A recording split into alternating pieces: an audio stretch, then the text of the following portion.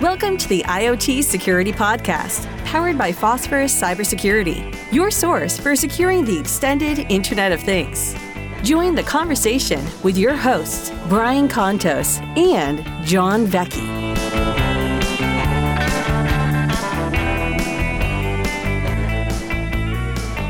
Well, hello, everybody. You're listening to the IoT Security Podcast, live on Phosphorus Radio. I'm John Vecchi. And I'm Brian Contos. And joining us today is Jason Taule. Welcome to the show, Jason. Welcome, Jason. Great to be here. How are you guys? Well, awesome. We're great, and we're real excited to have you on, man. So thanks for giving us some of your time. My pleasure. Jason, as we kick things off, could you give our listeners a little background about you and how you came up in cyber and what exactly it is you do today? I'll give you the short answer, and we can drill down where you want some additional details. Sure. I don't think I'm the guy, but I'd humbly suggest I'm one of the guys. And that's only because of the accident of my birth, what year I was born in, where computers were at that day. My first computer had no hard drive.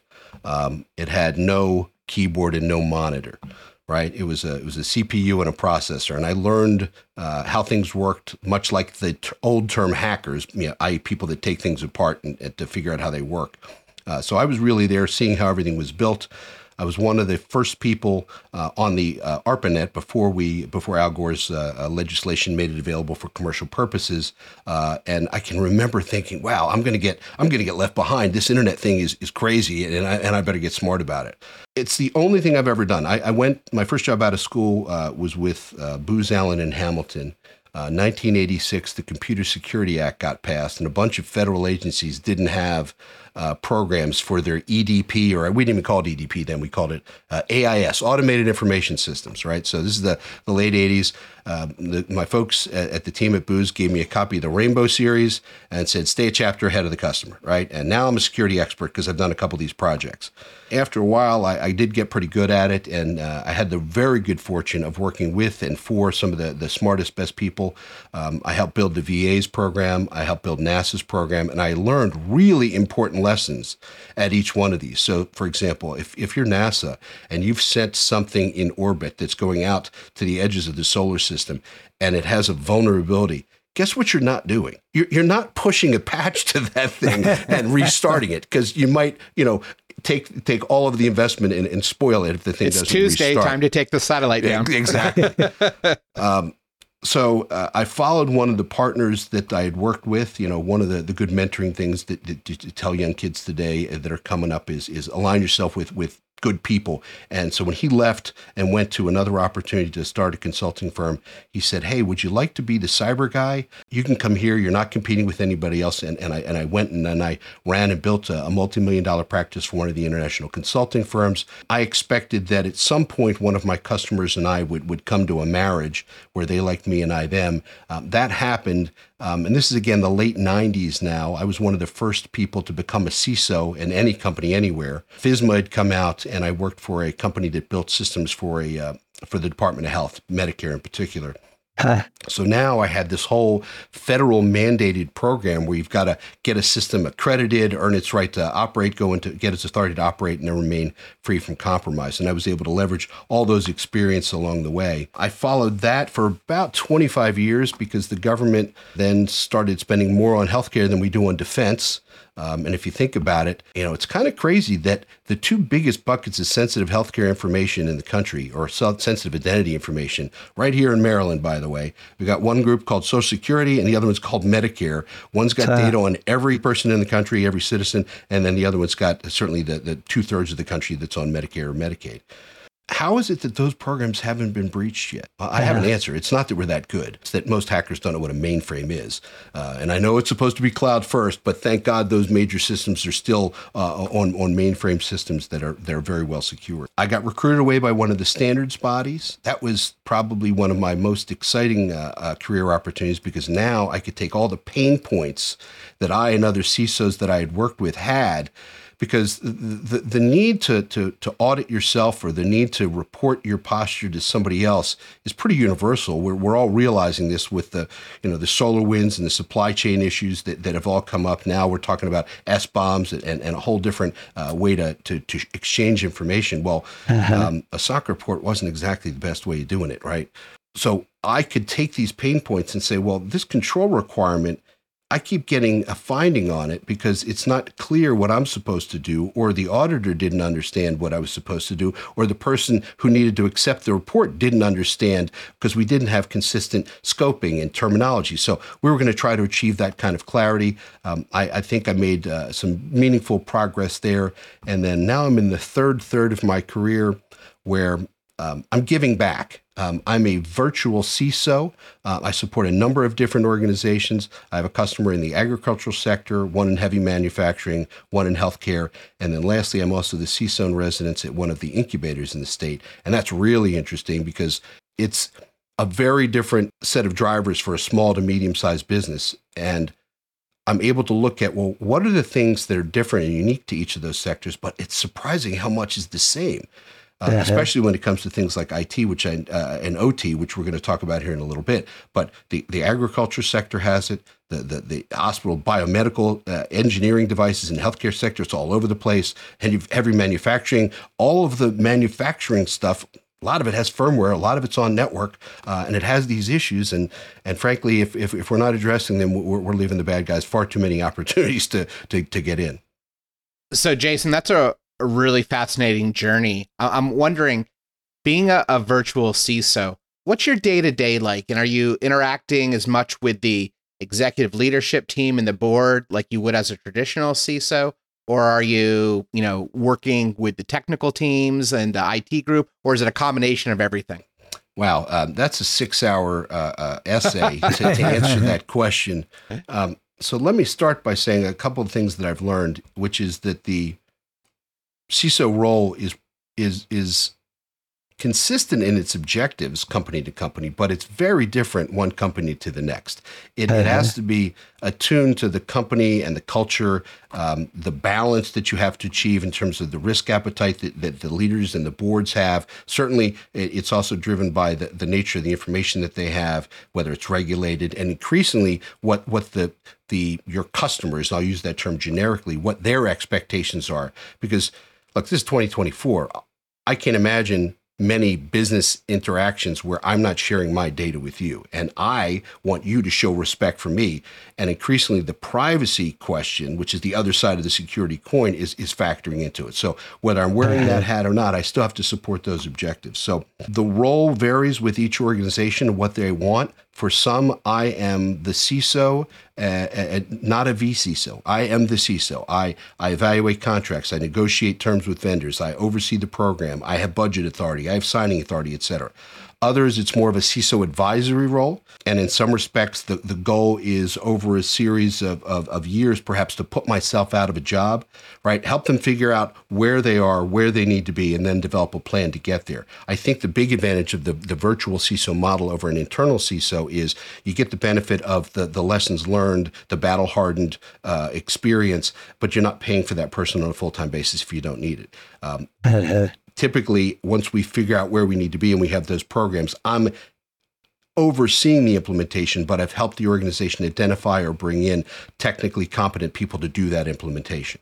The challenge, of course, is helping the organization who's newer to this, that hasn't spent a lot of time thinking about it. In my opinion, the CISO's role is not to say yes or no. The CISO's role is to inform the conversation. The leaders of the company, the board, they're the ones that should be and do, the men and women say yes and no to things every single day. It's okay to accept a risk, a cybersecurity risk, if there is awareness of its existence and you find it to fall within acceptable limits. It's not okay to accept one by default because they're not aware it exists in the first place. So that's where my job, whether I'm an internal CISO or a vCISO, is first to make sure that they have that awareness. Then they often will seek my opinion because they don't know how likely it is. I'm not I think the journey's also changed a little bit over the 30 years, not just with the migration from traditional CISO to virtual, but the understanding of the people with whom I partner. Initially, I was Chicken Little. I was saying something was going to happen that they didn't believe was going to happen. Does this even happen was the question. Yes, here's the data. Then it's not a question of if, it's a question of when. And then I don't know that he was the first person to say it, but the first person I heard it from was Bob West, who was the first CISO at Homeland Security when that first got put together. He said, no, there's only two kinds of companies out there. Those that have been hacked and know it, and those that have been hacked and don't. Which one are you? I actually had a board member on one of the boards I served say, well, if breach is inevitable, why are we investing anything if it's an exercise in futility? Well, the answer that I had in my head, not the one I gave out loud, was, well, so-and-so, it's because there's a difference between negligence and gross negligence, and there's a difference between a fine and going to jail. Ask Joe Sullivan, what he thinks about that right now. So again, you have to help them understand. It is a partnership. Let me give you an example of the evolution. The first time I had to present to a board, I belonged to a CISO roundtable. Actually, I'm drinking from their cup today, the CISO Executive Network. And I asked my peers, this is my first time going before a board, what can you tell me? What are the lessons learned? And they all said the same thing. 3 slides, 5 minutes. I said, I get that, but what do I say? What do I put on those slides? Because it's really hard to manage expectations at that level of aggregation. I looked around and I realized what everybody was doing, and I think a lot of CISOs still do this, and it's probably one of my biggest lessons learned. Your job is not to go to the board and beg for money. I mean, that's an encapsulation of what happens in a lot of cases. No, your job, and what I did for the first board presentation, the IT Governance Institute from ISACA, I don't know if they're still around, but they had this set of survival kits, they called them. And it was a list of questions that every different level of management in the organization was expected to have answers to. So the one for the board said, here are 17 questions the board of directors are expected to be able to answer. So I laminated it, I put it at everybody's seat at the boardroom, and I said, what questions do you have for me? I'm not here to present to you. You tell me what level of appetite you have, what level of expectations you have about our posture, how aggressively you want to close any gaps, and most importantly, what level of funding you would like to give me so that I can help you fulfill your responsibilities.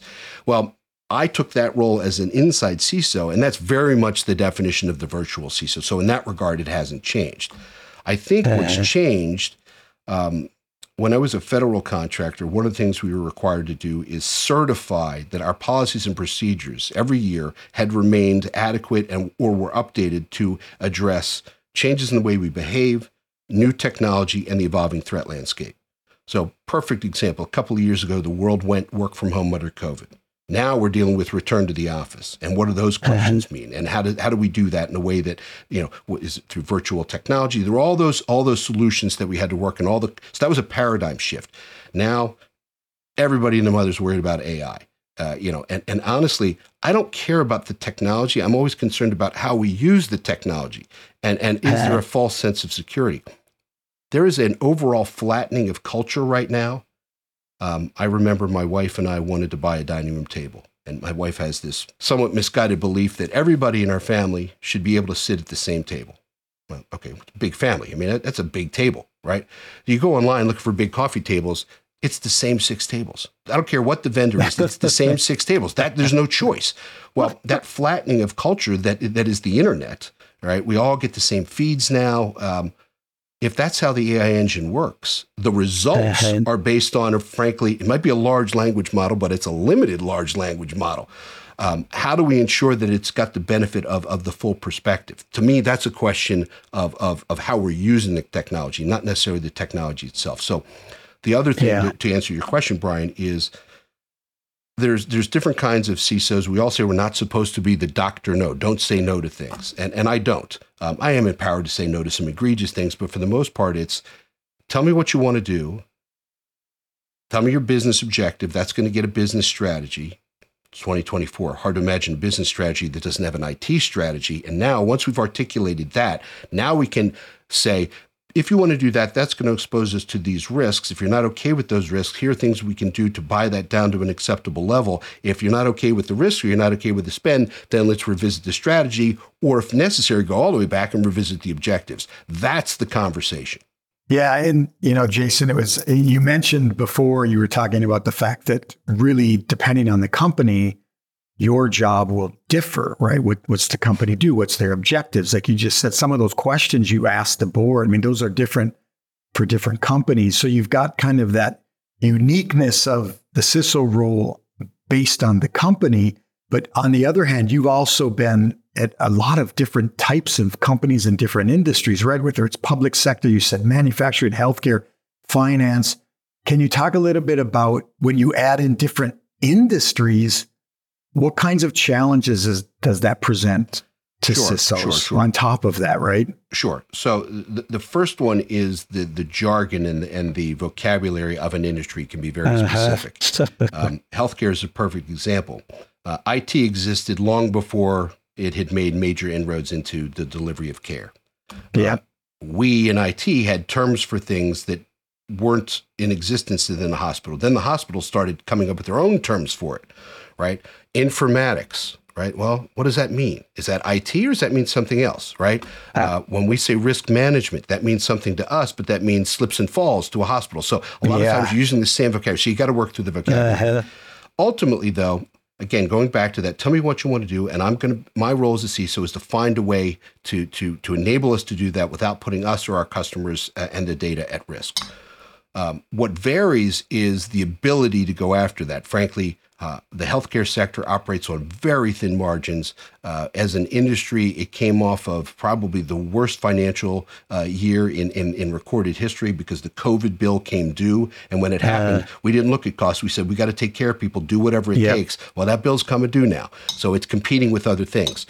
The agricultural sector, I really thought I was going to have to talk farmers into buying security. I expected to have a hard time saying, I work in the dirt, I grow things, that's not a complex problem, I don't need cyber. Well, you bet they do, and they want it. I was really surprised. So if you think about farming, and I don't mean the small farmer, I mean big farms now run, that John Deere tractor is run by a GPS, it's got, it's not a farmer driving it, let's put it that way. And frankly, the farmers want it because, and I bring up John Deere because they were hacked a little over a year ago, I think it was.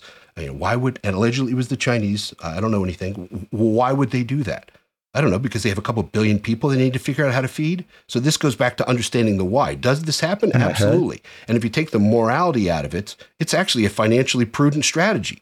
I need to figure out a solution to this problem.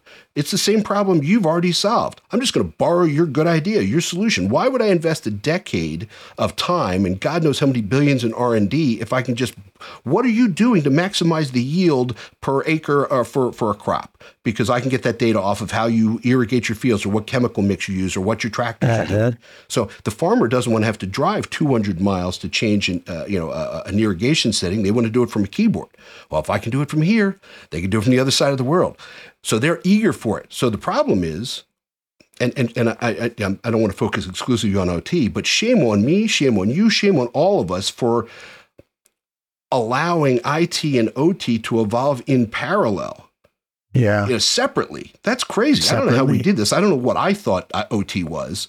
But certainly in the energy sector, they're probably ahead of most because there have been long since with SCADA and other purposes. Plus, frankly, the energy sector is the most demanding, especially on the nuke side. But they're using IT to manage their OT. They certainly have interconnected them. Well, in most organizations, firmware. Look, I was a federal contractor. The FISMA rules that we're all subject to say you must, wherever it says you must scan for, or you must patch, or you must fix, it says hardware, software, vulnerability. Okay, well, we all took care of hardware. Then we eventually got around to looking at software vulnerabilities. We ignored firmware like that word wasn't even on the page, right? And if you say to the vendor, hey, I found something, if you could even get them and get their attention, what are they going to say? They're not going to say, well, here's a patch. They don't operate the way Microsoft and all the other vendors do with IT. There's no patch Tuesday for OT stuff. Their answer is, well, you got to buy a newer version of the thing. Well, but the thing still works fine. It's a large, I don't know, I got a manufacturing customer. They got a large steel cutting laser CNC machine that's running SMB 1.0. Can you say WannaCry? Right? And so if you talk to the folks, they're like, well, it's not on the network. It's not a problem. Oh, okay. I said skeptically, it's not on the network. So the CAD guys, when they come up with a new design, how does that get over here to this machine to do its thing? Oh, I guess it is. Is the guy going to come over with a thumb drive and plug it in? Oh, of course. And of course it's on the network. So then the next question is, well, what do you think the guy's going to do? You think a bad actor is going to hack into this and cut his girlfriend's name out and steal? No, it's an access point that people can use to gain a purchase point and then move east-west horizontally into the data network. Ask, I forget whether it was Target or Home Depot, but they had an exploit because somebody hacked into their HVAC systems. Yep. So there is those kinds of demands in terms of the stuff of security, frankly, has remained largely the same. It's just a question of the stuff to which we need to apply those controls. Yeah. Yes, I have to apply it to hardware, and I have to apply it to software, and I have to apply it to firmware. We had most of everything figured out. I will tell you that the government contracting has changed. They now tend to award things to the low price, technically acceptable solution. Back in the day, it was best value. And back before the expectation was that you had your own security program, if a customer wanted cyber and they told you you had to meet it and pointed to some sort of regulation, you could charge. That was part of your cost. So I could align with the business and help earn our award fees. And I can remember the CMS in particular measured what they cared about. You couldn't get 100% of your award fees if you had any high findings. Well, that's a great way for me to demonstrate value. I'm not a tax on operation if I can help the company earn its revenue. So what do we have to do? We'd gotten to a place where I had no high findings. I had 100% vulnerabilities patched. I mean, imagine that today. I don't know anybody, and myself included, who can say that anymore. You used to be able to come in, figure out where you were, figure out where you need to be, and put together a plan. Over 2 or 3 years, you would close the gap, and then you would be in maintenance mode. I don't know that. I think the end state is moving away from us faster than most organizations can reasonably make progress towards that goal, unless you have huge unlimited budgets, and none of us have that. So that's a change. Now it's a much more deliberate decision about how we allocate scarce resources. It didn't used to be that way. Then we moved everything to the cloud. I get why we did it. But remember, I have the legacy of being there at the beginning. I got shipped off and was part of the team that went to Carnegie Mellon to help build the original commuter emergency response team when we started using the internet, because we understood that this could become, an important thing upon which we had critical dependencies. And if it didn't work, it would have catastrophic results. Well, if 100% on-prem, which led to the invention of the internet or the creation of the internet, if that was wrong, then 100% in the cloud is wrong for the same reason. So let me come back to my agricultural customer. My manufacturing customer, their computer systems can be completely down. As long as I've got power, the machinery in the plant can continue to make things. So they're able to still contribute to revenue. Hospital, the exact opposite. I don't know if most people think about this, but the heavy regulator in the hospital space, in the healthcare space, is not HIPAA. It's the Joint Commission that accredits the hospital. And ever since the dawn of technology, they've had this basic rule that says you have to, as a hospital, have the ability to continue providing services in the complete absence of tech. Well, what if the cloud's up, but I can't get to it because I had a fiber cut? That stuff still happens, right? Yep. All of us are working from home now. Well, I don't say all of us. Many of us work from home. Many of us rely on that local, whoever your local internet provider is. Local internet providers who still think they know the right time to patch things. Regularly, my internet provider still thinks 12 noon on a workday is the perfect time because nobody's supposed to be home in your neighborhood at noon. Well, we're not in the workforce anymore. We're here at Workforce at Home. You can't take me down in the middle of the day. You disrupt my comms. You disrupt my process. So I think we need to have solutions that build resiliency. To me, that's much bigger changes. And the more resiliency I can build in, the better. One last thing is aging infrastructure, and it's everywhere. Some organizations and industries have it more so than others. So a lot of the reason it persists is not that I don't want to run, that I want to run 2008 server. I want to continue running it. It's that the thing that's on top of it still works fine. But it won't run on a later version of the operating system. So what do? Do I buy a new version of that thing just because the underlying tech? No, but that's why I want to keep it on-prem. And then, of course, you have Microsoft that's trying to use, nothing against them. I understand why they're trying to use their dominant position in the Office suite space. They want to drive you into the cloud. If you're not in Azure, at least AD, home to Azure or hybrid, right? You can't get things like LPAS, that whole thing that happened last March where that thing stopped working. The answer is you got to go hybrid, you got to go to the cloud. Well, not if it's a 2008 server that I got to continue to run. I need to have that inside with no public access. So those are some of the challenges that we're dealing with. I do want to talk because it's you guys. I do want to talk a little more about the OT challenge in particular. Can we go there? Do you have any questions about that?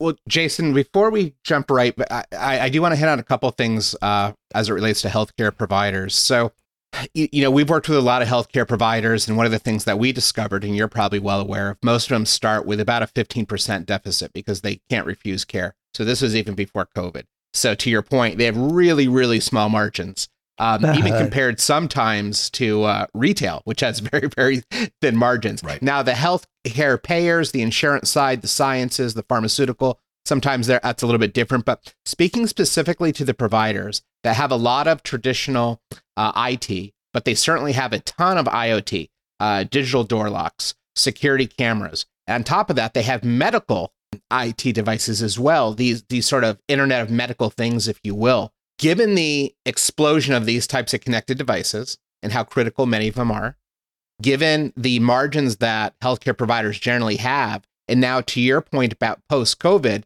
the bills coming due, well, now they have this massive footprint of tech that may or may not be secure, probably not. When you're having conversations with these teams, with these boards and executives, are they able to understand and prioritize the need to invest in security as it relates to these devices? Or are they like, we've got some big bills to pay. We're going to have to continue to put this on the back burner, even though we understand that the risk profile is really high. Or, and I'm hoping you're going to say this, they get it and they understand they are prioritizing these because it could have a direct impact on patient care. Wow. So let me start high level and gradually narrow in. So you're right. There is a substantial difference in the healthcare industry. The payer and provider is schizophrenic. The providers have, frankly, traditionally a lower posture than the payers. The payers are in the insurance business. Insurance is about risk management. It flows. They tend to have greater revenue, so they're in pretty good shape. The providers, although if you've seen one hospital system, you've seen one hospital system. There are similarities, and there are certain dominant players that are helping to address a lot of these issues. But I don't know that you can extrapolate what a board does and doesn't know from one health system to the other. I think there are a couple of challenges that all CISOs face, however. Number one is getting that attention. So they're going to say, okay, I get that there's this other thing that we're supposed to be managing. I get that if it's left unmanaged, it could provide the means for that unwanted data spill or compromise. How big's the problem? Well, do you have asset management? Does it incorporate all of your IoT stuff? Probably not, right? So right off the bat, if you're trying to give them an expression of risk, because that's what it's about, most of them, yes, all of the ones that I work with, certainly we take a risk triage approach, just like you do in the emergency department. This is our biggest risk. And frankly, for a time when I was the CISO over at CSC's public health sector, we had a contract with OCR. So OCR, as many people know, is the Office for Civil Rights. That's the part of the health Department of Health that enforces HIPAA. There's 7 or 8 people in that office. It's a very small office. They leveraged other resources. So my team, anytime a complaint was filed against an organization, a covered entity or business associate, we did the initial investigation. And we said, okay, first show us your risk assessment. Some people, it was a flimsy little piece of paper. Others, it was a comprehensive document. So the substantial differences there. I think most organizations now know in healthcare, you got to have that document. It needs to say, here's what my risks are, here's where I need to be, and here's my plan. And as long as you're continuing to make forward progress, gradual risk reduction, I don't think you're going to get a lot of trouble. The market could punish you if you still have a breach in between, but generally OCR is not trying to generate revenue for itself. It's about improving, helping hospitals improve their posture and showing respect for patients' data. If the organization has the appropriate segmentation between their data network and the other networks or network, then you can afford to be more permissive.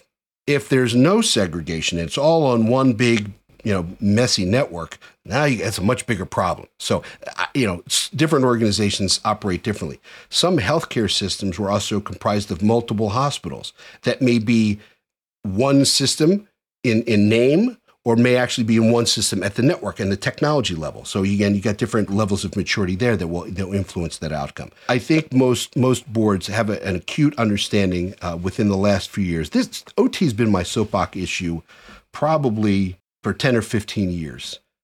It is not been one that I've been able to do much about. In fact, one of the government customers that I supported, many of their contractors were getting findings, and they were out to issue a technical direction letter, which was about to give them the freedom not to have to worry about. Just patch hardware and software. You can ignore firmware because there were no tools available to do anything with it. Hang on. There were some tools. I happen to be part of, again, because of the fact that I'm in the Mid-Atlantic, there's a technology transfer program between some of the local cyber folks and Fort Meade and NSA. If NSA has technology that they want us to benefit from, they will help facilitate this transfer. So there was a company called Refirm Labs that came out to start scanning this stuff. As of course, as many of your listeners will know, that's one of the several companies that Microsoft bought to underlie their Defender for IoT program. So I eagerly awaited that, because if I could get that capability under my E5 or my enterprise pricing with Microsoft, why would I separately leverage or try to acquire, configure, and deploy another tool? Well, it came out, and let's just say I was underwhelmed. It doesn't find everything, and as you guys know, it focuses more on helping people find than fix. So again, now you go looking for other tools, which of course is how I came to you guys. I think there are trade-offs. Again, if you go back to understanding what you have, managing it, and in some cases you are going to choose to accept the risk and be a little more permissive. In other cases, you're not. But and there are multiple ways of solving the problem. Again, you can, if you've got defense in depth and you've got the segmentation in place, you can afford to be a little more permissive, and then watch those interconnection points. The thing that really concerns me is that hospitals in particular, I don't want to be disparaging of them, but given the many things competing for their attention, they tend to roll over a little bit on vendors and do what vendors say. Vendor says, for this to work, I need you to punch a hole in the firewall. Okay, so you want persistent access, VPN 443, you want that on a persistent basis, and I give you an account, but now that person left and you're sharing that account with somebody I don't know. And I'll give you an example of a vendor that I no longer work with. Epic is this is not the vendor. Epic is the example that others seek to model. As you may know, they're the electronic health record in use in a lot of systems. They give their customers a report card on how well the customer has secured and configured their instance of Epic.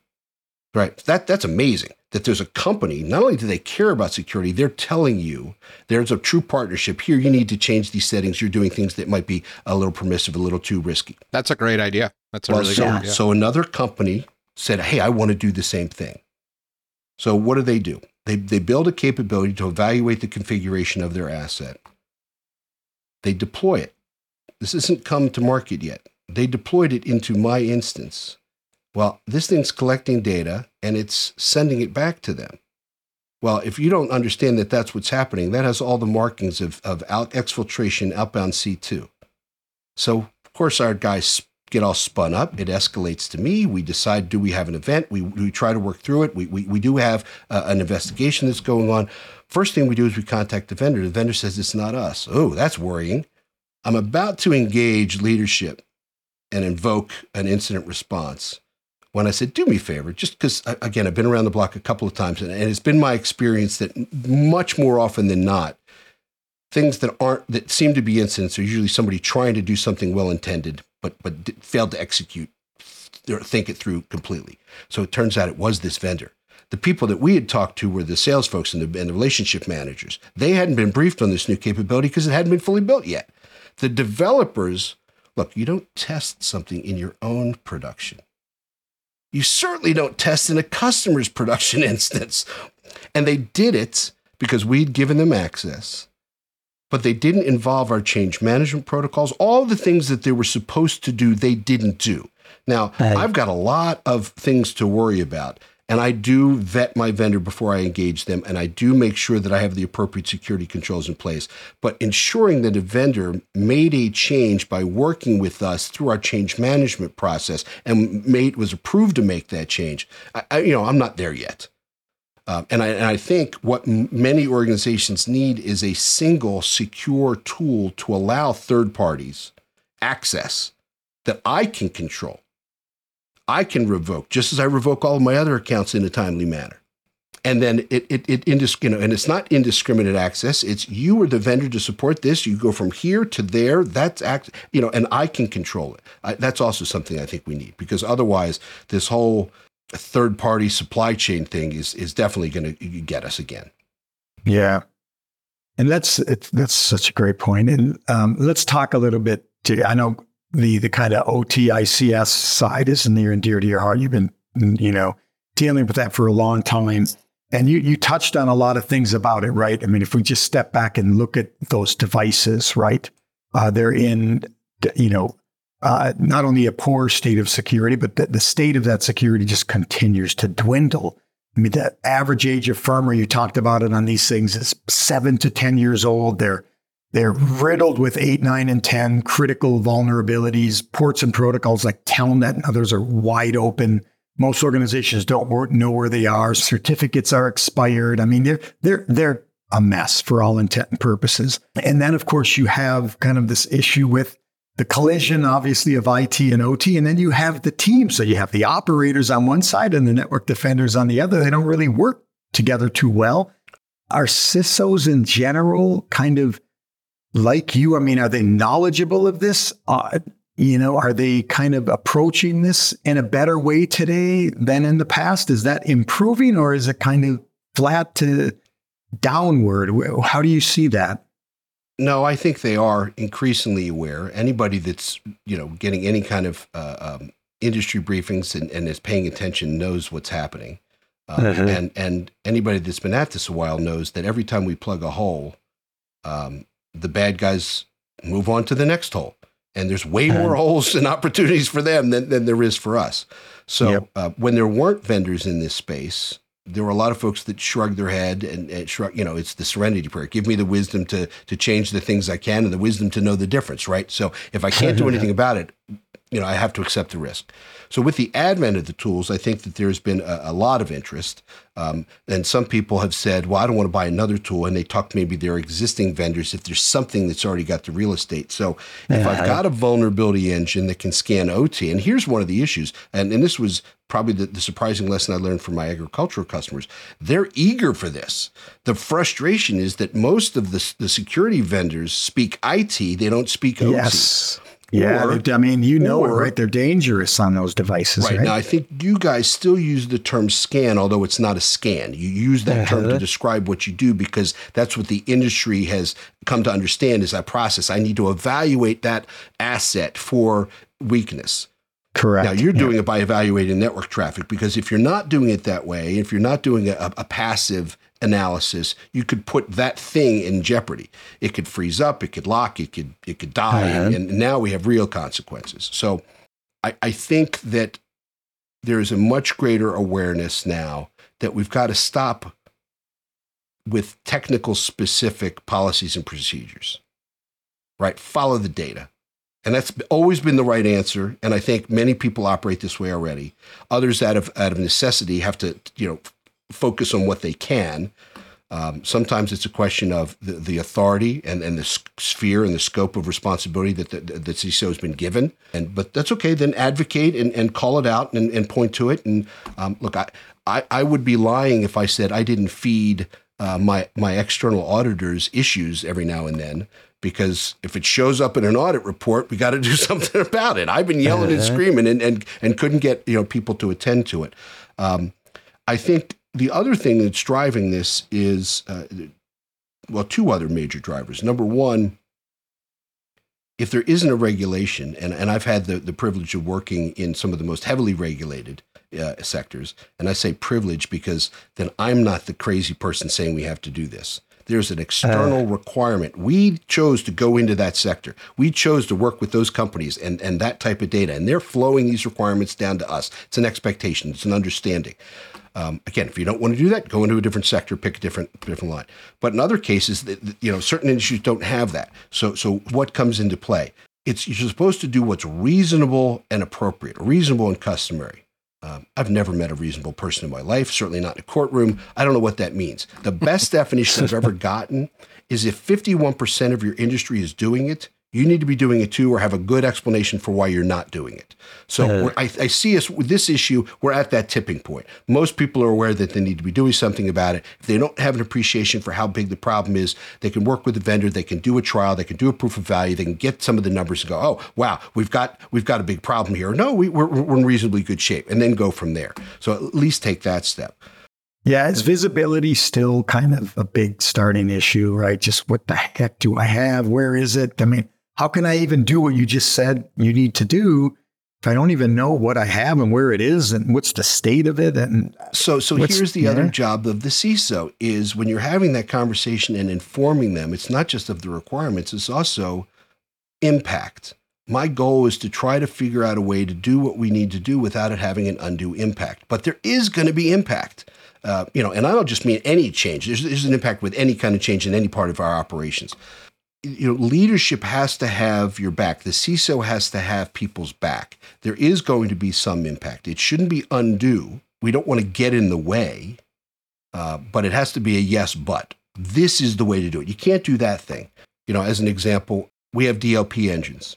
And I know for years that when the rules were created, I would try to do research on a new vulnerability or a new virus or a new piece of malware. Well, the engines are looking at that and they think it's the thing. So they're blocking my ability to get to that resource to investigate or to learn how others are addressing it. So I'd have to have an exception rule. So rather than manually process an exception, the tool's built so that they could have a rule that would echo back to the user. Are you really sure? Well, is the organization prepared to entrust individuals at that level? Are people simply going to click through and ignore it? Or are they going to pay attention to it? That's kind of where we're navigating. I think a lot of organizations now, that's their journey with respect to some of this. Do you think on the OT side that it's the regulatory mandates that are kind of get OT to the level it needs to be? Do you think it's organizations telling their vendors, hey, you have to make more secure devices for us, or give us a path to take a device and update it more easily or secure it more easily? Or do you think it has to come from the actual vendors, the Honeywells, the Siemens, the Avensis, and those folks pushing it down saying, hey, we understand there's a risk here, so we're going to build more secure stuff. And maybe it means you have to pay a separate license for the secure version. I don't know. Does it have to come down from that end? But what's going to push this? Or do we have to have some just massive event to occur before all three of those sides step up and say, all right, we've been kind of putting this in the parking lot for a while, but now we actually have to bring it in and we have to address this collectively? Well, jokingly, I would say all of the above, but let me get specific. Yeah. I think there are really two drivers of change, money and pain. And there's a relationship between those two things as well as them being individuals. So pain is never let a good disaster go to waste. Hopefully it's a disaster that happened to somebody else, not you. And then the next question you get from your board or from leadership is, could that happen here? Oh, you bet. Right? How likely is it? Well, that's where it could be a little bit different. No, for us, it's a little less than that peer of ours because we have these things in place, so we're okay. Oh, no, we're even worse. We better step up and do something immediately. So pain tends to be the major driver. But money, and money can be bidirectional. I've had very good success recently, and maybe it's because of the state of play at the organizations who are engaging me as a vCISO. So they have nothing. They're not ready for the full-time CISO. They're engaging the vCISO. So that's kind of an interesting place.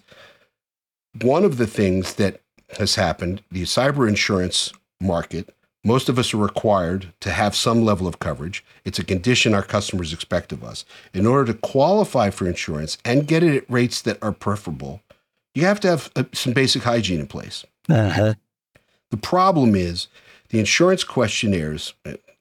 This is one of my other soapbox topics, so please indulge me here. There's a couple of problems. One, the insurance questionnaires, the applications. First of all, there's a lot of us that want to say what we plan to do. If we're going after business, maybe it's an RFP, and the customer says, I need really strong security and you don't have it. Okay, I'll build it for you. If I win this piece of business, I fully intend to, with integrity, I'm going to build you all the things you want. Haven't invested in it now because I don't have the case, but as soon as that project and that business, I can make a sound case.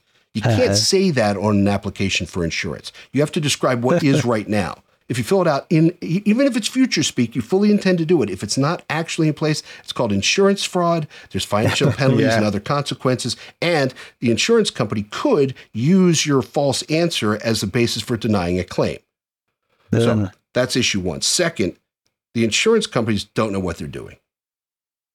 I don't mean to insult them. This is a statement of fact. In everything else they do, they had good actuarial data. I'm going to sell you a life insurance policy. You will die. We haven't solved that problem. You will die. How quickly you die? Well, look, you've got these indicators, these risk factors. You smoke, you're a diabetic, whatever. And therefore, we're going to price that policy accordingly. Well, I don't think they understood that breach was kind of inevitable. They didn't understand how prevalent it was going to be, what it was going to cost. And they took a bath. And now they're trying to make up for their losses on the backs of the industry. 3, 4, 5x in terms of renewals is what we're seeing.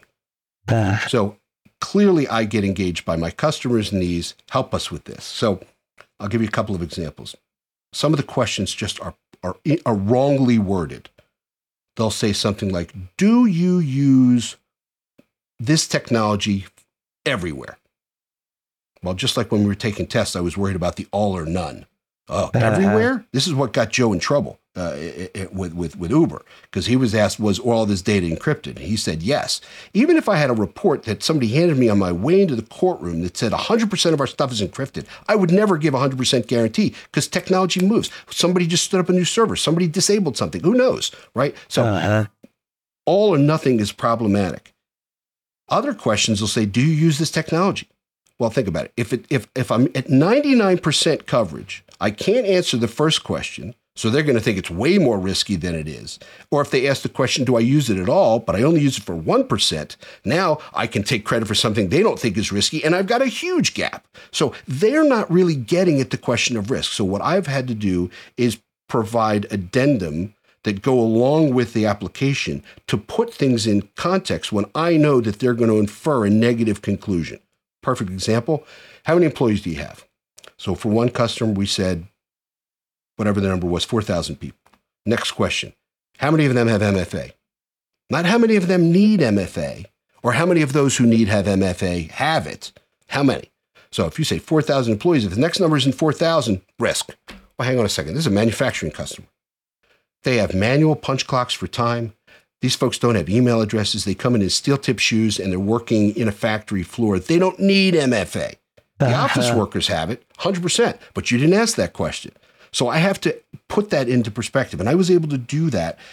The first year for this one customer, their renewal came back at about 3x. I got it almost back to the original renewal by giving them that context. The next year, because we had built a plan, here's our posture, here's our plan. We'd started making investments and moving our posture, enhancing our posture, lowering our risk. We actually got a reduction in the premium. And the broker even said to us, I don't know what you guys are doing. You should do this for other customers because nobody's getting a discount in their cyber policies. So for us, there's a huge opportunity now to be able to say, because the return on your security investment has always been a challenge. It's not I kept the bad thing from happening and then the bad thing didn't happen. How do I know that it didn't happen because of what I did and just simply didn't happen because we weren't targeted at all?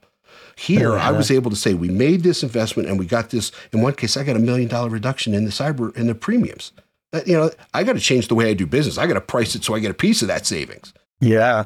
I mean, it's true, right? That the other complexity, I mentioned this too, Jason, is when you look at the IoT, the OT, all these cyber physical systems relative to this cyber insurance, and you look at the state of them. I mean, default credentials, 75% of the credentials on these devices are running defaulting and have been changed. I mean, something like low-hanging fruit like that can also present challenges on the cyber insurance side, right? If you have the huge piece of your estate or your attack surface that kind of isn't being addressed. I mean, firmware, no patching, credentials are default. Is that a challenge as well? Of course. I think there is a Prisma maturity model, which allows you to get at risk in a much more intelligent and appropriate way. It's not Boolean. It's not, there are certain things in life that are Boolean. You're pregnant or you're not. You are secure or you're not. I don't like the term security, right? I don't even know what that means. For something to be secure, I'd have to turn this computer off, disconnect it from the network, lock it up in a box, put the box in the closet, and put a guard on the closet. Is it secure? I have no idea. I know that it's perfectly useless in that state, right? And by definition, we are going to use these things, and by using them, we're going to put ourselves and our customers and our data at risk. And the question is, how do we achieve that balance? So, when I evaluate pick a framework, pick a security control, am I doing it? It's not yes or no. It's how well am I doing it? Because in a lot of corporate, so the PRISM model is, basically, I have a policy that says I will do it. I have a process for doing it. I'm actually doing it. I'm collecting data about doing it, and then I'm using that data to optimize things. Well, there's plenty of organizations that are not at that level, of fifth level of maturity. Some cases, they're doing it, but it's not even documented. So that's good. We're keeping the bad guy out. Now I have a different risk, right? What if somebody on my team that I'm relying on wins the lottery and chooses not to come in the next day? Whoa, I don't have anything documented. I don't have anything to hand to somebody to come in even on a supplemental basis, or if I give it to somebody else to say, this is how we do these things. And I think we're running so lean that that's more prevalent than people could imagine. I think people are increasingly looking to the cloud to do much of this for them. Strongly encourage that solution. But understand, you can get about 40% of what you need from the cloud provider at best. Right? They were, you're buying their infrastructure. You don't manage it. They care for that. But if there's an issue, they alert it to you. You need to have a team to follow up with investigation. You need to have incident response. You need to train your people. So, CSA has a shared responsibility model. High Trust has one. There's a couple different ones that basically say you can't inherit everything.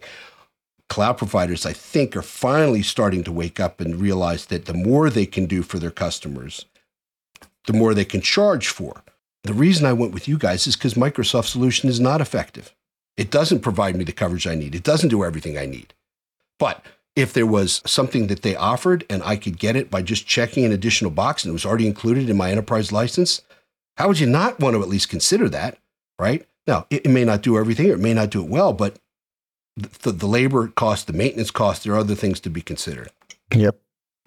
And Jason, as we wrap up here, and this conversation could go on for hours and hours, you definitely have some great feedback. For those of our listeners that are CISOs or other security leaders that have large OT and or IoT, Internet of Medical Things, Internet of Military Things, whatever, that genre, any advice that you can give to them in terms of some approaches they can take to start to get their hands around this and really address some of the risks related to these types of Sure. assets? Well, number one, admit that you have this problem. If you deny it, it's like people in the early stages who denied that they were using the cloud. You have OT. I guarantee you have unmanaged OT. Guarantee that as well. And I know that firmware is the stuff that IT never wanted to change. What the perfect example probably would have been the BIOS. Back in the day, if I mess with the BIOS and stuff goes sideways, I lose my job. So I'm not going to touch it. So you should have some sort of discovery capability, if you even need that, so that you understand the size and scope of the problem. Then you need to look at your architecture. Is that stuff segmented or not? Understand that many of the OT vendors, and the numbers on this are especially in the medical space, are outstanding. A lot of the traffic is not encrypted. That's a problem that you need to solve. We're not even talking about the devices themselves, but an overwhelming percentage of the devices have never been patched or maintained. And we know that, I should see if I can find it. The dawn of the internet, there was something called the San Diego experiment, where these guys at some academic institution in California put an unpatched server directly on the internet. And I think it took like 3 months for the world to find it and to own it. And then they recreated that same experiment more recently, and it took like less than a minute for it to be pwned, right? Yeah.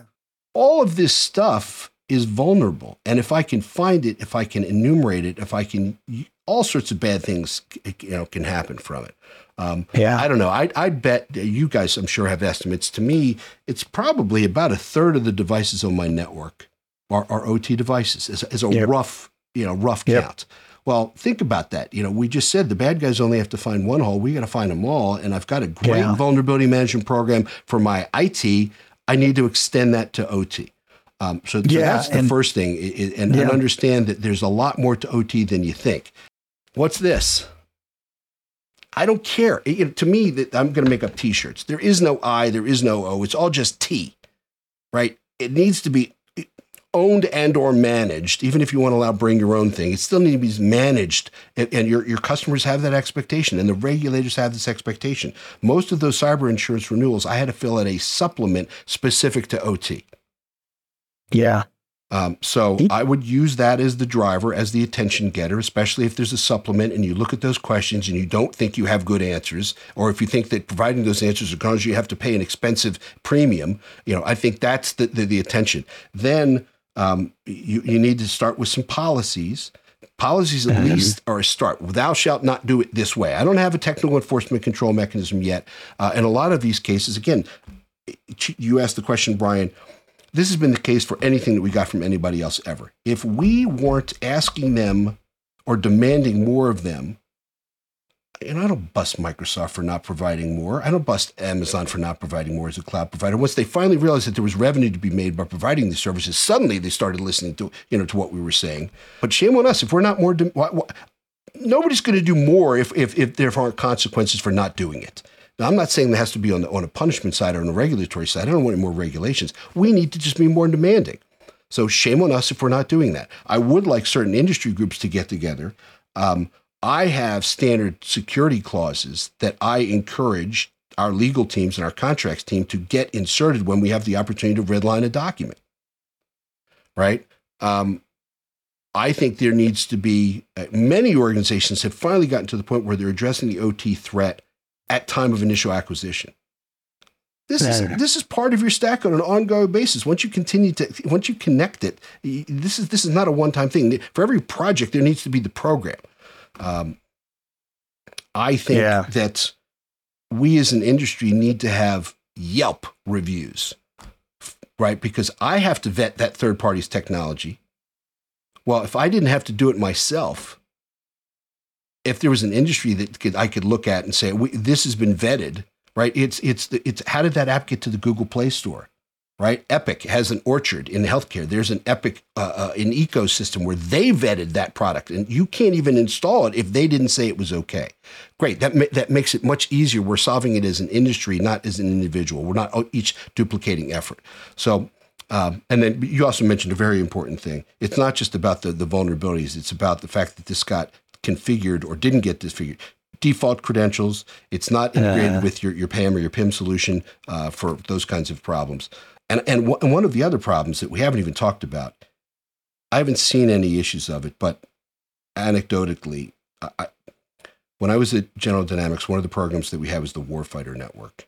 As you may know, this is how the Pentagon talks to forward deployed. In Napoleon's day, armies traveled on their stomachs. Well, that's when you walk to war. It's not about food anymore. It's about intel.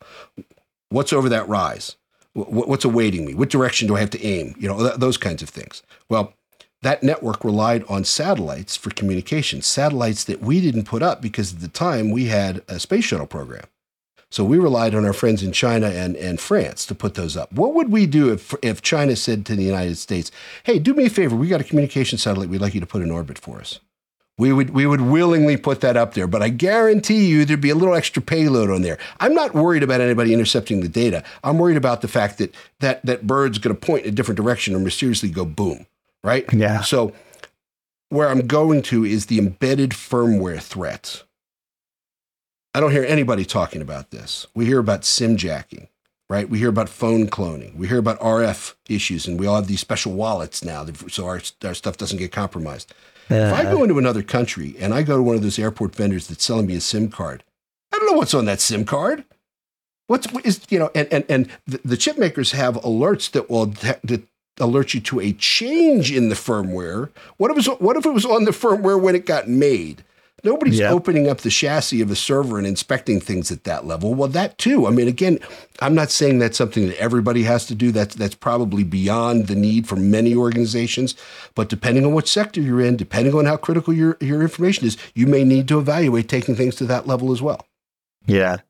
Well, I'm going to assume, and that might be a little presumptuous, but I'm going to assume, Jason, that, and I know you have as a CISO, you have a lot of things to worry about. You're probably worried about that 1/3 of these estates, I mean, and I'm guessing it's actually a real valid threat and you're worried about it. And that's usually the question of the day. And it's been this so insightful, fantastic discussion. Jason, thanks so much for joining us. Out there publicly, Jason, is there anywhere our listeners could find you? Is there anywhere you want them to find you? Do you speak publicly? Are there places they should look for you? Yes to all of the above.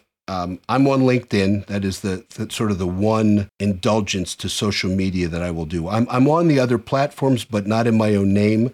I have several online persona that I cultivate, because if I'm going to be going into deep and dark web circles, I need them to trust me, and I don't want to get narked out and have the conversation end abruptly before I get to the good stuff. So LinkedIn's a good place, and then we can start a conversation from there. Fantastic. Well, thanks so much. And remember, everybody, the IoT Security Podcast is brought to you by Phosphorus, the leading provider of proactive, full scope, and unified security management for the extended Internet of Things. Thanks so much again to our guest, Jason Taule. And until we meet again, everybody, I'm John Vecchi. And I'm Brian Contos. And we'll see you all next time on Phosphorus Radio. Thanks for listening to this episode of the IoT Security Podcast. If you like the show, make sure to subscribe so you can join us again. While you're at it, leave a review. Find out more about IoT security and the podcast at phosphorus.io. See you next time on the IoT Security Podcast.